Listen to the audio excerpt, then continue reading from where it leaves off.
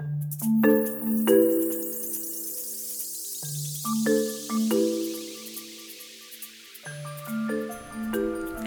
everyone, this is Fatu with Good to Know. Wow, that feels so weird saying that out loud.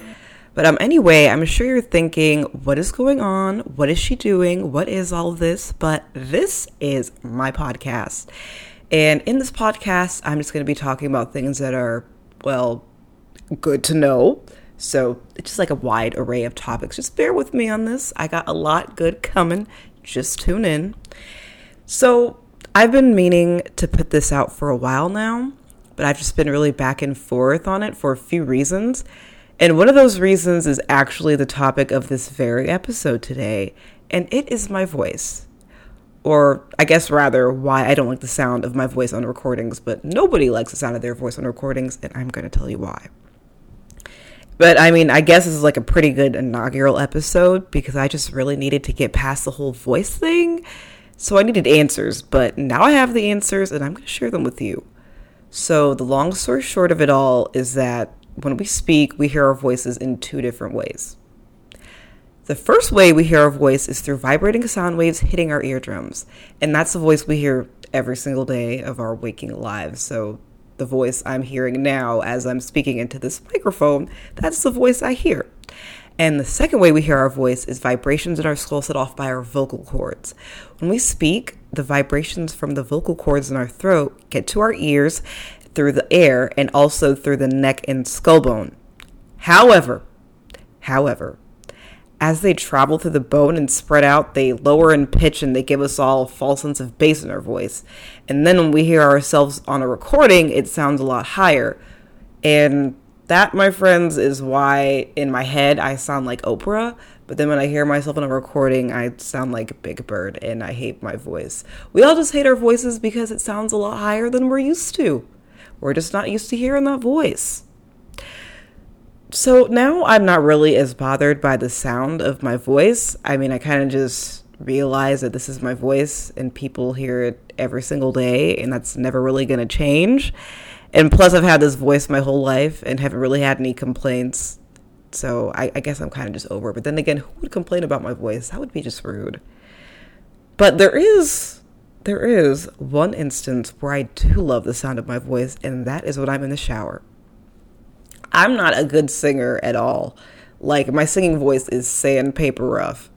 But when I'm in the shower, all bets are off.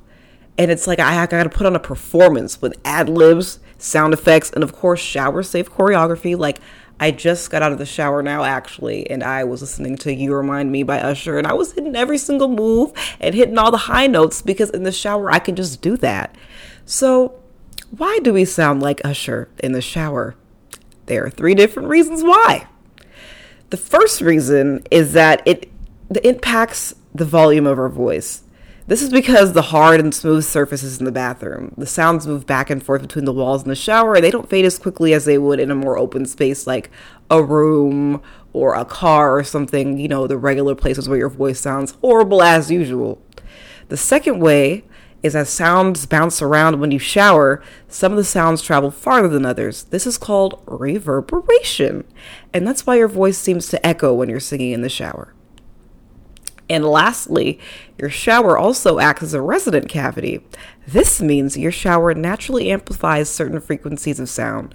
So it's like, turning up the bass all the way on your speaker, but, in the shower and you're singing. So I hope you enjoyed these short explanations.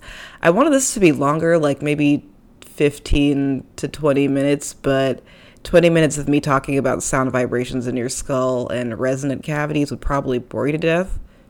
I mean, that is if you aren't bored to death already. And if you are bored to death, get a hobby. This is mine. This is my new hobby. And I always have a load of random information that I share with people.